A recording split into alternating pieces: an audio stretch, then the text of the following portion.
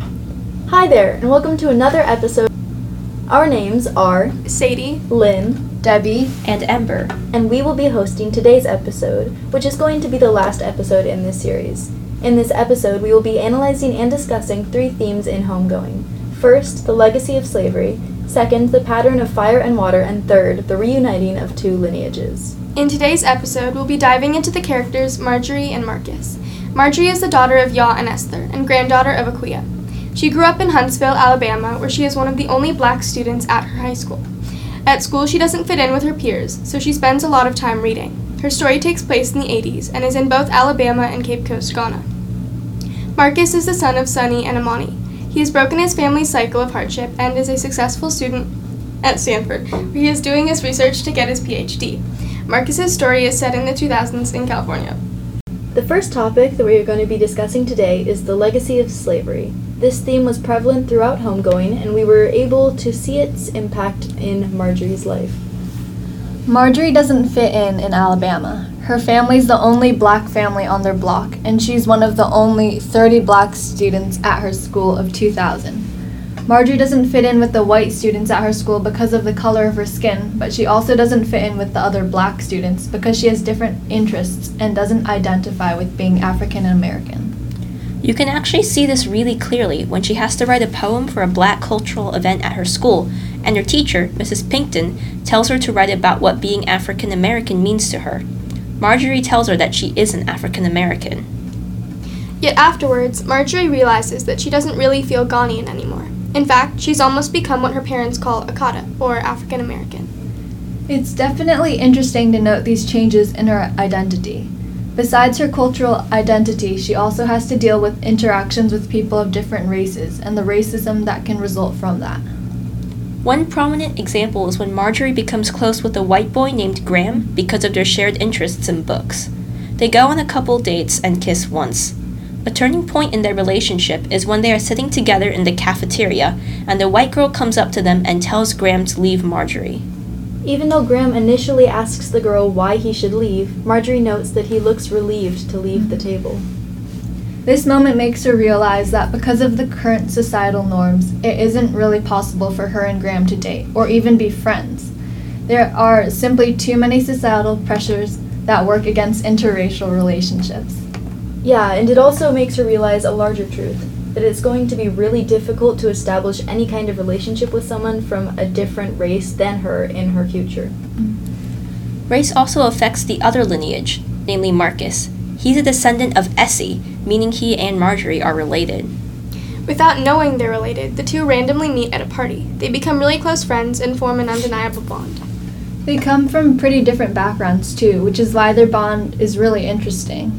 Marcus grew up in Harlem and was surrounded by people going in and out of the prison system. Marcus is doing research at Stanford for his PhD. He struggles in his research because it is so deeply connected to his family history. Marcus originally wanted to focus his work on the convict leasing system that affected H, who is his great-grandfather, but researching that ends up opening the door to a lot more. The reason being that if he wanted to talk about H's story, then he'd also have to talk about his grandma Willie and how she, along with millions of black people, had to move north to escape Jim Crow. And if he wanted to talk about the Great Migration, then he'd have to talk about Harlem and the cities where those people moved to. Reading about Marcus's struggle to research these topics really reflects the legacy of slavery. Although slavery has been over for a long time, it still has an extremely large impact on Marcus. Through meeting and talking to one another, Marcus and Marjorie realize that they are scared of opposite things. These fears actually relate to their ancestors. Marjorie, a descendant of Afia, is scared of fire, and Marcus, a descendant of Essie, is scared of water. These traits draw an interesting parallel between the two lineages. Afia was said to be born of fire, Aquia was also afraid of fire, and Yaw's face was burnt in a fire. As for Marcus, Essie was forcibly shipped over the Atlantic to America. These fears and connections affect the both of their everyday lives. When Graham invites Marjorie to a movie during their date, she is afraid of Graham's lighter. Marcus is afraid of the Atlantic Ocean when he visited it with a friend, and he is also afraid of the pool from the pool party. Marjorie loved the beach and the water, whereas Marcus did not. In terms of how these two fears relate back to each person's ancestors, we mentioned previously that Aphia was said to be born of fire, which throughout her ancestry line, many people have been scared of fires, as well as Aquia set a fire that killed 2 of her children. And yeah, Aquia dreamed about a firewoman who had 2 fire children, I guess, and then one of the fire children was exposed to water, I think, in the dream, something like that. And I think that drew a parallel kind of to Aphia and Essie's story. Their mother, Mame, had the 2 of them, and they were both separated, and Essie was kind of exposed to water because she was shipped off to slavery in America. I definitely think it's interesting how it's really hard for each person. Actually, it's more like it's impossible for all the people in the story to escape from their ancestry and who their ancestors were, because the themes that happen in their generation many, many years ago actually continues to affect them. And I think it's really interesting that for the first time in the novel, we see 2 people from opposite sides of the lineage that are very interested and invested in learning about their past and their family's past, which really kind of opens up a door for these 2 characters. These doors actually open up a lot of opportunities for Marcus and Marjorie. They end up building a really strong friendship, and they actually go to Ghana together. There, they conquer their fears, which really reflects how the 2 lineages have reunited. Yeah, they conquer their fears together, and they go to the beach in Ghana together. Marjorie actually goes near the fire that 2 men have built with Marcus's encouragement, and with Marjorie's encouragement, Marcus actually goes into the ocean.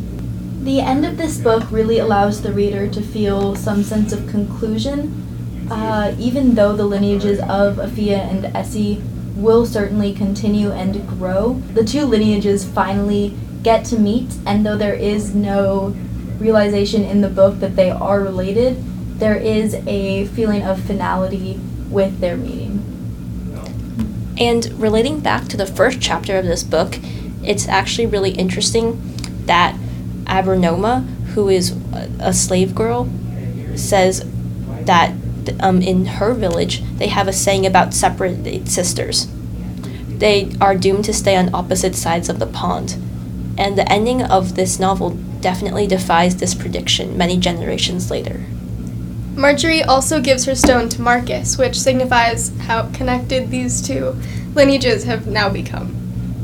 So I kind of didn't really like the conclusion of the novel because I really wanted them to realize that they were related, and they didn't. So I wish that Yaa Gyasi had written a little bit more about how Marcus and Marjorie somehow realized that they were related, because without that it felt a little bit unfinished, even though they did end up conquering their fears together and going back to Ghana where their stories kind of took place.